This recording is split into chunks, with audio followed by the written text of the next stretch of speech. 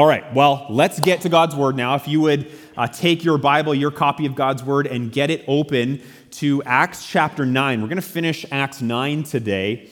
And so as you are finding that spot there, my father-in-law is a mechanic, okay? And he has always been involved in the automotive industry, either buying cars, selling cars, certainly, and even racing into truck pulls, which is pretty sweet. But one of the things that he is really good at and enjoys doing is fixing, okay, or restoring old cars and trucks.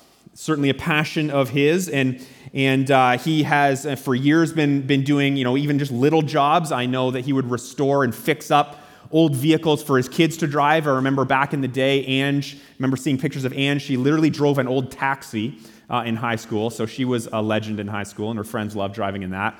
But this is the latest project, actually. You see the picture on the screen there that he is working on. It's a restoration of a 66 Ford Galaxie 500 XL convertible.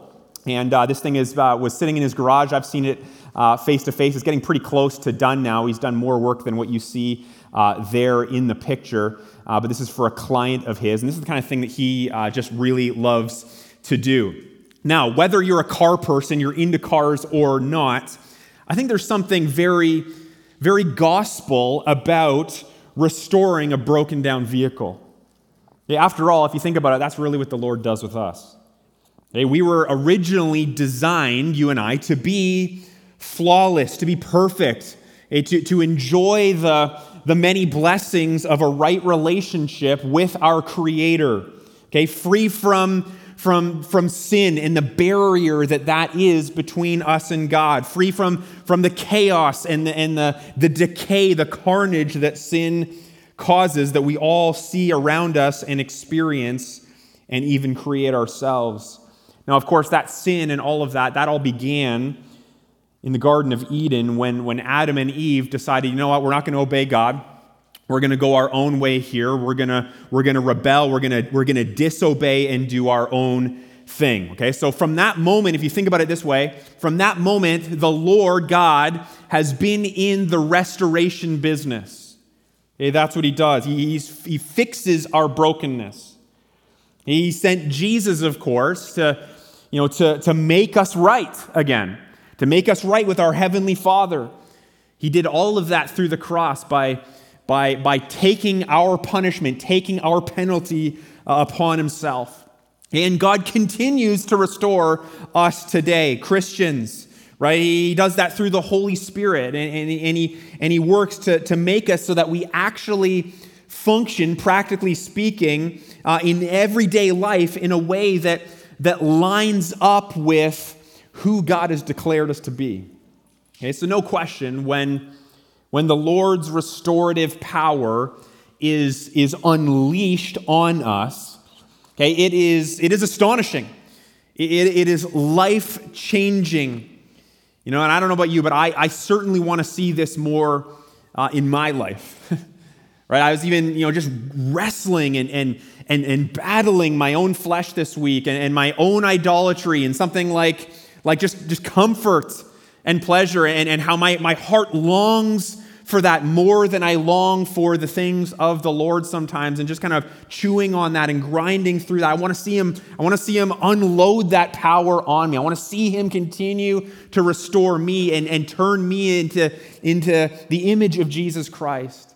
And listen, I want that for you as well. I want that for our church, and I trust that you want that for yourself and for our church. When God unleashes power, it's awesome, right? It really is, and I think we certainly see that here in our text today, in the passage that we're going to look at. So let's do that right now, Acts 9, and we're going to be starting off in verse 32. Read along with me. It says, "Now as Peter went here and there among them all, he came down also to the saints who lived at Lydda. There he found a man named Aeneas, bedridden for 8 years, who was paralyzed. And Peter said to him, 'Aeneas, Jesus Christ heals you. Rise and make your bed.' And immediately he rose. And all the residents of Lydda and Sharon saw him, and they turned to the Lord. Now there was in Joppa a disciple named Tabitha, which translated means Dorcas. She was full of good works and acts of charity. In those days she became ill and died, and when they had washed her, they laid her in an upper room. Since Lydda was near Joppa, the disciples, hearing that Peter was there, sent 2 men to him, urging him, "Please come with us without delay." So Peter rose and went with them. And when he arrived, they took him to the upper room. All the widows stood beside him, weeping and showing tunics and other garments that Dorcas had made when she was with them. But Peter put them all outside and knelt down and prayed. And turning to the body, he said, "Tabitha, arise." She opened her eyes, and when she saw Peter, she sat up. And he gave her his hand and raised her up. Then calling the saints and widows, he presented her alive. And it became known throughout all Joppa, and many believed in the Lord. And he stayed in Joppa for many days with one Simon, a tanner. Let's pray. God, as we read this text, we are struck by the power involved in making a man who is unable to physically move, let alone walk, get up. Lord, we marvel at the power that it takes to bring someone who is literally dead to open their eyes and to rise them up, Lord. Your power is incredible. Lord, I pray that as we work our way through these verses here this morning, God, we would recognize that you are still powerful. You are still at work. You are still doing amazing things. You have done amazing things, and you are still doing it. And so, God, I pray that as we look at this, we would marvel, we would glorify you. We would praise you, Lord. Lord, you would encourage and edify your church. And Lord, even as we think about that, our hearts go out to our brothers and sisters in Corfu, Haiti, who are today becoming a church that's part of our movement of churches, Lord. And we pray for Pastor Charles down there in Harvest Bible Chapel and pray that you would bless them and that you would encourage them, Lord, and that you would bind their hearts to us, even though they're so far away, Lord. We're excited to be able to partner with them in a small way. And so, Lord, I pray that you would really bring rejoicing to the souls of the people there and continue to do a mighty work of discipleship in that area, Lord. God, even as we have had an opportunity to give and still do, Lord, I pray that you would take those funds, Lord, and use them for your glory. And Lord, I pray that in that you would be worshiped. And so, God, as we think about all these things, Lord, I pray that our hearts would be stirred, we would be filled with joy. Lord, I pray that you would continue to do a work of salvation in our city, in our town. Lord, you continue to transform us and make us like Jesus. To his glory we pray these things. Amen. Amen. All right, well, here's the first thing this morning. It's 2 points today. All right, when the Lord's restorative power is unleashed, it transforms even our most dire predicaments. All right, so 2 examples that we see of this in the passage today. Okay, this first one, we've already read it, I know, but this first one picks up in verse 32 as Peter re-enters the scene. Okay, we remember Peter, of course, but the last time that we saw him was back in chapter 5 when he was telling the Jewish council that we must obey God rather than man. You remember that? The council had tried to stop them, to muzzle them from proclaiming Jesus as Lord, and they're like, yeah, no. And that's not happening. We're going to continue to share the gospel, whether you like it or not. Okay, well, here he is again, verse 32. It says, "Now as Peter went here and there among them," all right, so what he's doing then, he's visiting a bunch of the believers and a bunch of the churches in the area just outside Jerusalem. Okay, so it says that he came down also to the saints. Okay, saints is just another word for Christians. Okay, he came down also to the saints who lived at Lydda. Okay, so where is Lydda? Lydda is 37 kilometers from Jerusalem. So again, he's not too far from town, from where he lives. But verse 33 again, it says, there he found a man named Aeneas. Okay, presumably he was one of the saints there, one of the believers. It says that he was bedridden for 8 years, and he was paralyzed. Okay, so obviously a pretty dire predicament for this guy, right? He's completely unable to walk. He's resigned to being in a bed. He can't move at all from the looks of it. He's paralyzed. Okay, but look what the Lord does here. Verse 34, it says, "And Peter said to him, 'Aeneas, Jesus Christ heals you. Rise and make your bed.'" Okay, or another way of thinking about that is pick up your mat, that mat that you've been laying on, because you're not going to need that anymore. Okay, and it says, "And immediately Aeneas rose." Okay, so this is the first example that we see here in this passage of God doing the impossible, doing what nobody expected, where he reaches down into this incredibly bleak situation here, where from a human perspective, there's no hope, right? None whatsoever. No opportunity for any physical progress in Aeneas' life. Healthcare being what it was, there's no chance that he was going to visit a physio and get his muscles going and be able to walk again. Now it says that he was paralyzed. He's bedridden. He's been in that position for 8 years, and yet the Lord just totally reaches down and restores this man's entire quality of life. Okay, so that's the first example. Second example here of God transforming a dire predicament, an even more bleak one. Jump down, skip over verse 35, go to verse 36. We'll go back to that other verse in a moment. But here's what it says. It says, "Now there was in Joppa," okay, Joppa is another town. It was just south of what is modern-day Tel Aviv, and again, just 18 kilometers away from where Peter was in Lydda. Okay, so now there was in Joppa a disciple named Tabitha, which translated means Dorcas, meaning gazelle. I'm not really sure of the significance of that, but that's what a little note at the bottom of your Bible will tell you. Okay, it says that she was full of good works and acts of charity. All right, so she was obviously a quality person. It seems like a really great lady and was definitely appreciated. We'll see that here. Verse 37, it says, in those days, she became ill and died.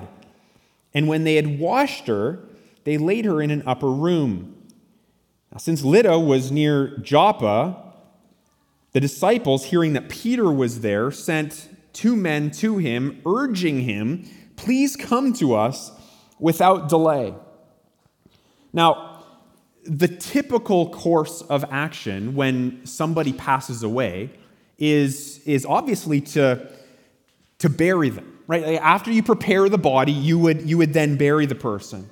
All right, so this decision to lay her body in an upper room there and then urgently send for Peter to come to them suggests to us, it doesn't tell us explicitly, but it suggests to us that they were somewhat hopeful that God would do the impossible, that they were hopeful for a miracle of miracles. Now, why did they have that kind of hope exactly? I'm not sure. Maybe was the Lord stirring in them that something was going to happen? Again, we're not exactly told.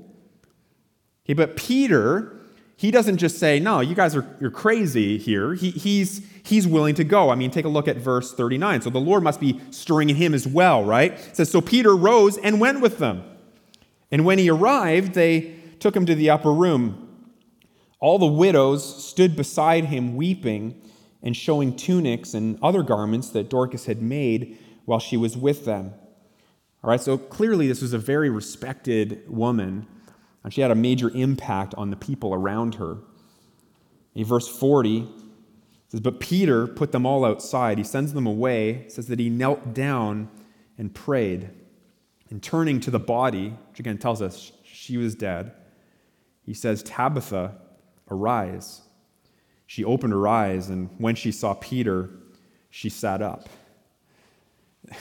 Now what you have here as you look at that is an even wilder scenario than the first one, right? Tabitha she's gone. Her situation is as over as it gets, right? And yet the Lord restores her very life, right? Shortly after restoring Aeneas' paralyzed body back to being able to fully function. Now, both of these miracles here, as we look at this, really need to be understood as extremely unusual events, okay? Even for back then.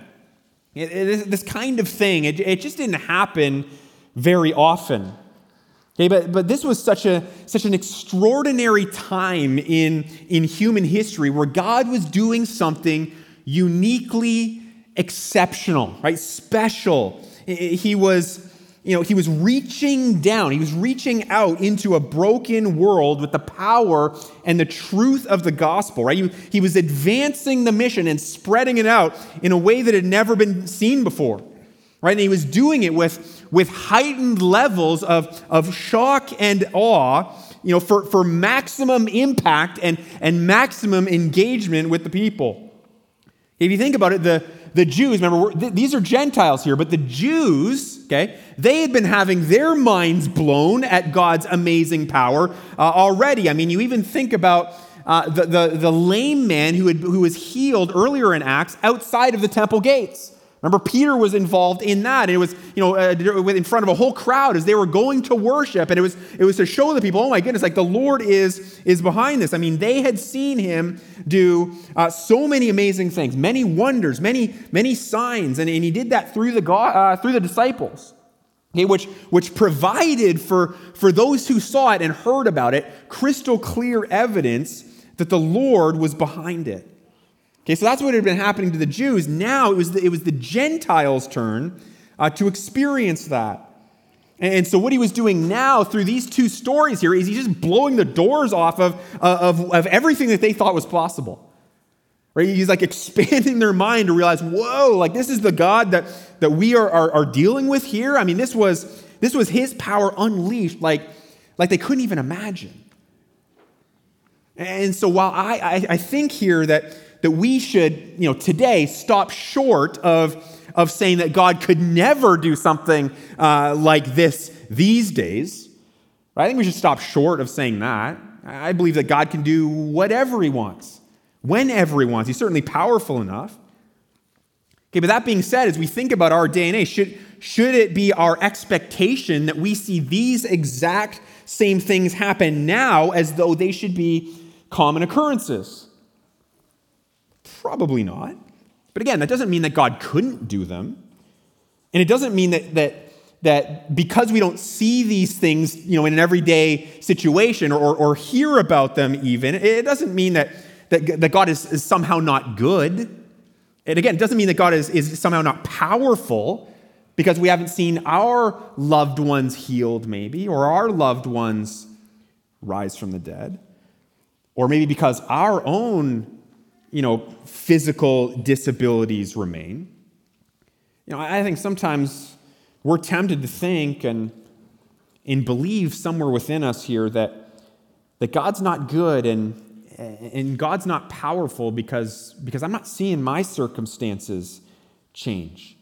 Or we're tempted to think, well, he used to be powerful back then, right? In the Bible, I've read that. He used to restore people. But he doesn't really do those things anymore, right? He seems to have backed away. But that's not true either. Okay, it's not even close to being true. Okay, because think about it this way. If you are a Christian, right? If you have surrendered, your brokenness and admitted your sins before God and invited Jesus Christ to be your Savior, and you are trusting in him to make you right between you and God, listen, you have been raised from the dead. Okay, you have been healed spiritually, right? And that is by far the most dire predicament that you or I have ever faced.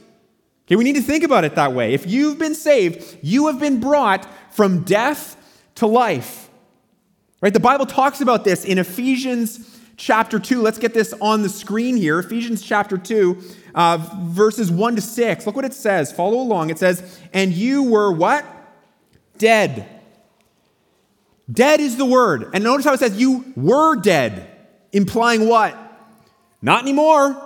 Right? You're not anymore in Christ. It says, and you were dead in the trespasses and sins in which you once walked, following the course of the world, following the world's ways, the world's whims, the world's desires. Okay, following the prince of the power of the air. That's Satan.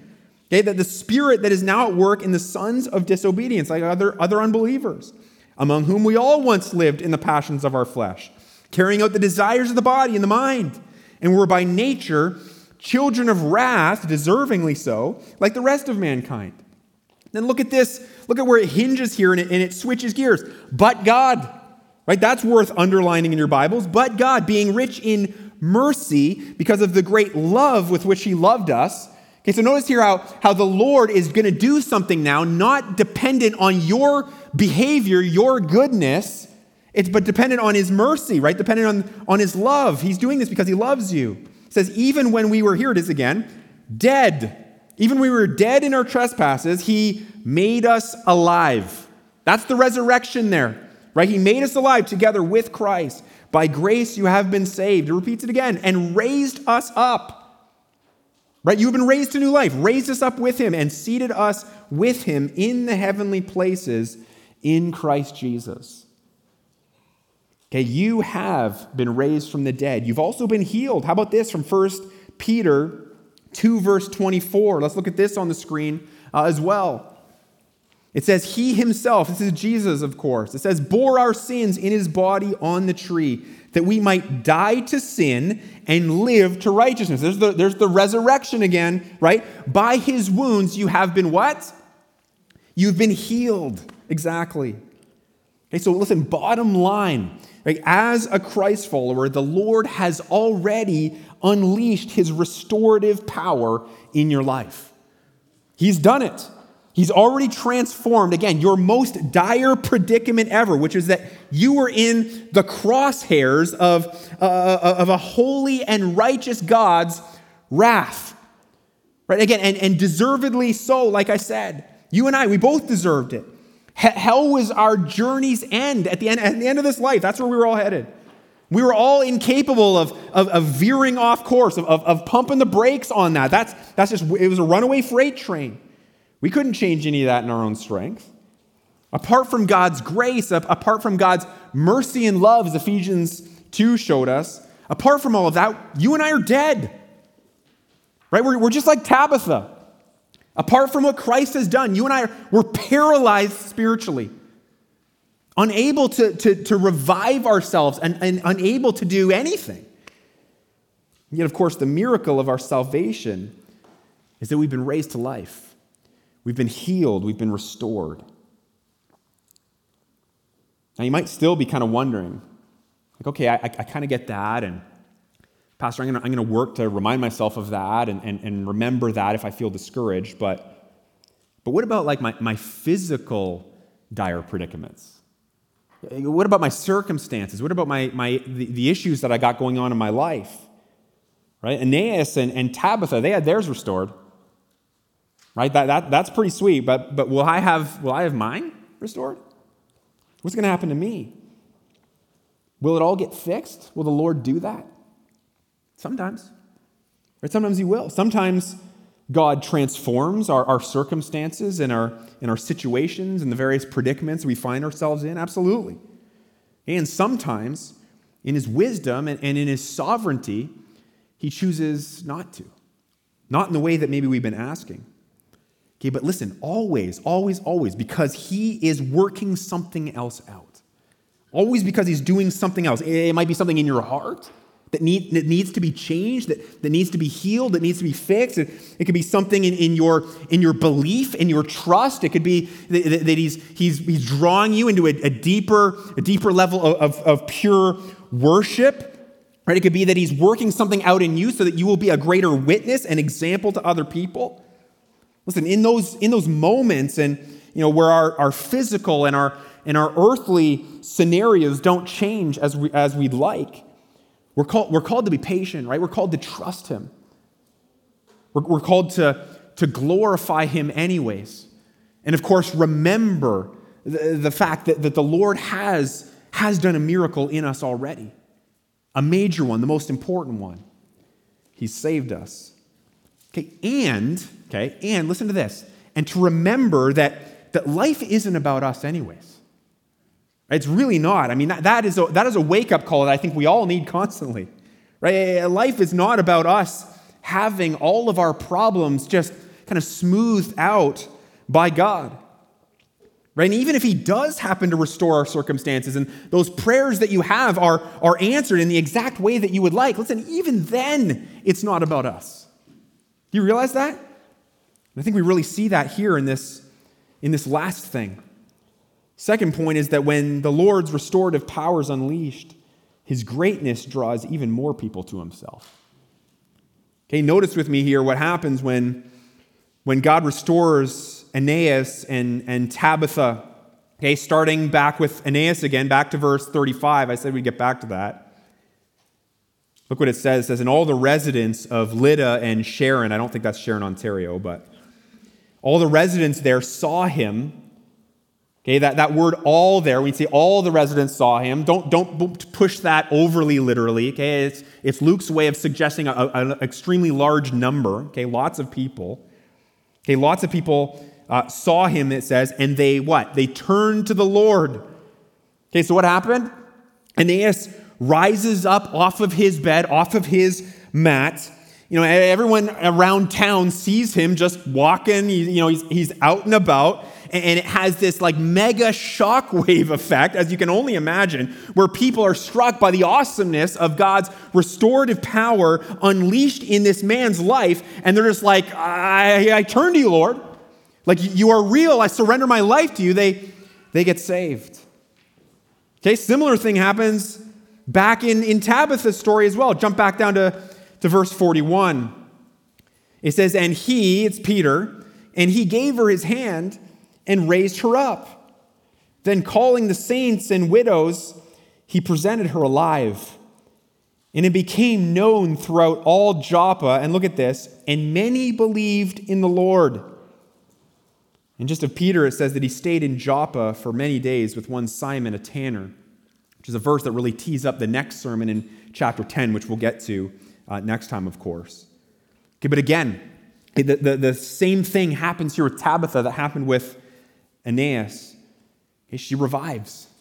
She comes back to life. And word of it spreads around town, of course, as it would. And it's yet another shockwave of God's power and how awesome God is. And it says that many believed in the Lord. Clear evidence. See, I think these two stories here show us something that's just so critical and we can't afford to miss, but I think we often do. It's that when the Lord's restorative power is unleashed in your life or my life, in the various ways that he does that, of course, in our salvation, we talked about that, or in how he gives you grace to grow in maturity in Christ's likeness, or it's in the times where he does do those miracles, in your life, in your circumstances and predicaments. Listen, when he does those things and he unloads his power, listen, he's actually doing something much bigger than what he's accomplishing in you. You realize that? He is. He's using those events to do even more. To reach others through what he's doing in you. Do you tend to look at it that way? He's working to draw them to himself, okay, just like he's done and is continuing to do in your life. See, I think we have to always remember here, be reminded that naturally each one of us here, we have our eyes, we have our focus kind of constantly turned inward, meaning that instinctively, naturally speaking, we're inclined to think about and care about and focus on ourselves primarily. Okay, and it's sin's warping effect that has done that to us. There's this inherent selfishness and pride there in each one of us that the Holy Spirit is working to sanctify out of us. That's what he's doing. And so because my sanctification, your sanctification, it's all a work in progress, what this often means is that you and I, we often operate from this place of wanting God to show us his power, but because of that pride and that selfishness, we want him to do it for our sake. Lord, would you work in finally do something for me? And we want it to be for our comfort or our personal happiness or our pleasure. And again, instinctively, we don't really think much beyond that, much beyond ourselves. But as we see here, and as we see all through Acts, and we see it all through the Bible, is that while the Lord cares immensely about the individual, he cares immensely about you, he cares about me, right? And he's pouring his power into our lives, certainly. But what we see here is that there's a much bigger operation in play. It's to use what he's doing in you and for you as a statement to the world.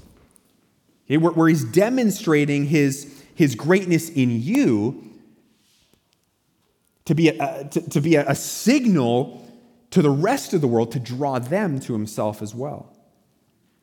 Okay, so remember, God wants to restore you. Okay, he's going to do that in a number of different ways. He wants to unleash his power in you.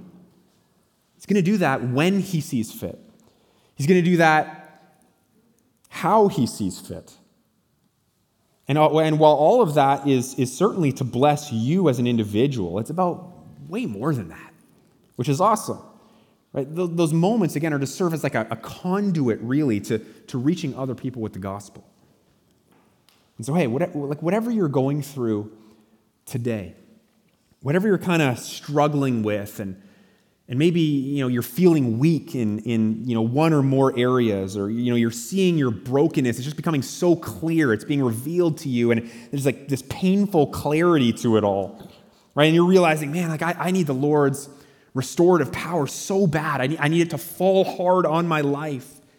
Okay, recognize that while that is so important and it's so good that that's happening and that sin is kind of coming to the top where the Lord can skim it all off and purify you, well, all of that is so good. Recognize that beyond that, he has an even bigger plan in the works.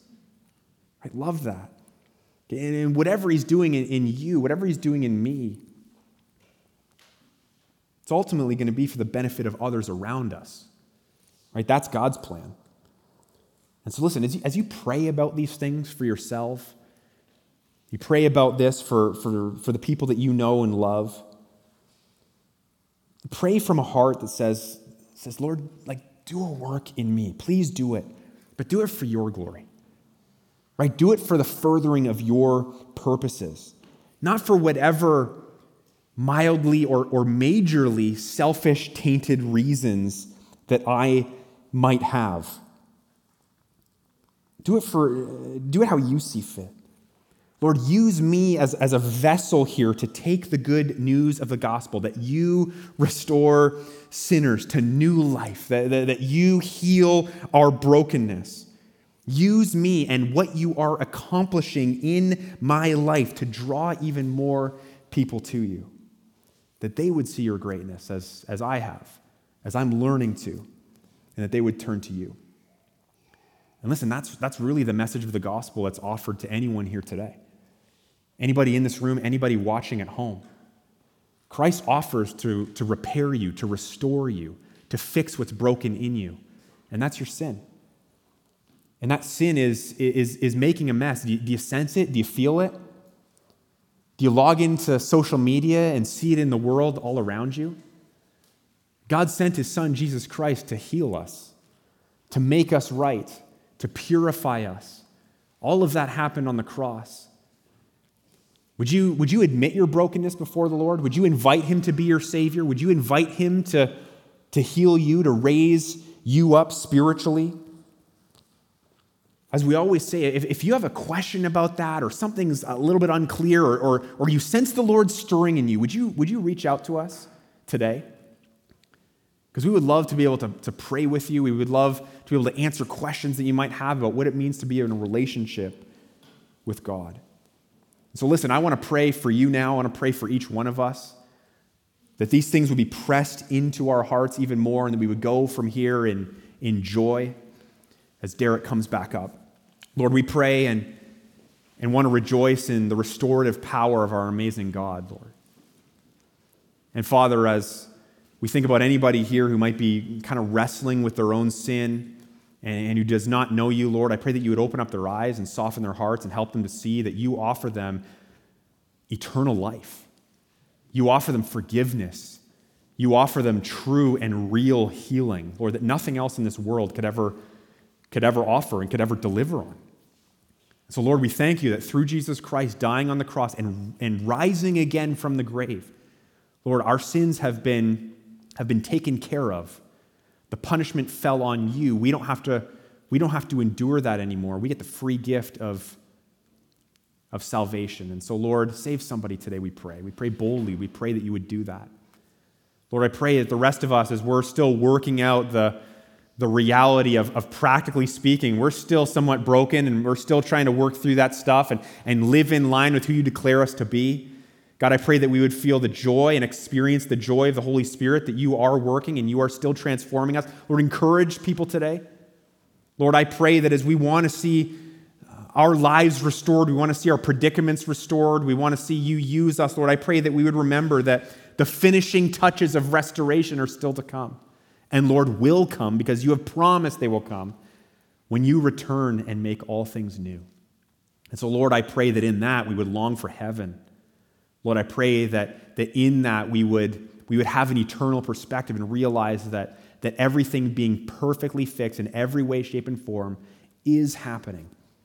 Would we rejoice? Would we worship you? Would we keep our eyes locked on you before that day comes? To the glory of Christ, we pray it all. In Jesus' name, amen.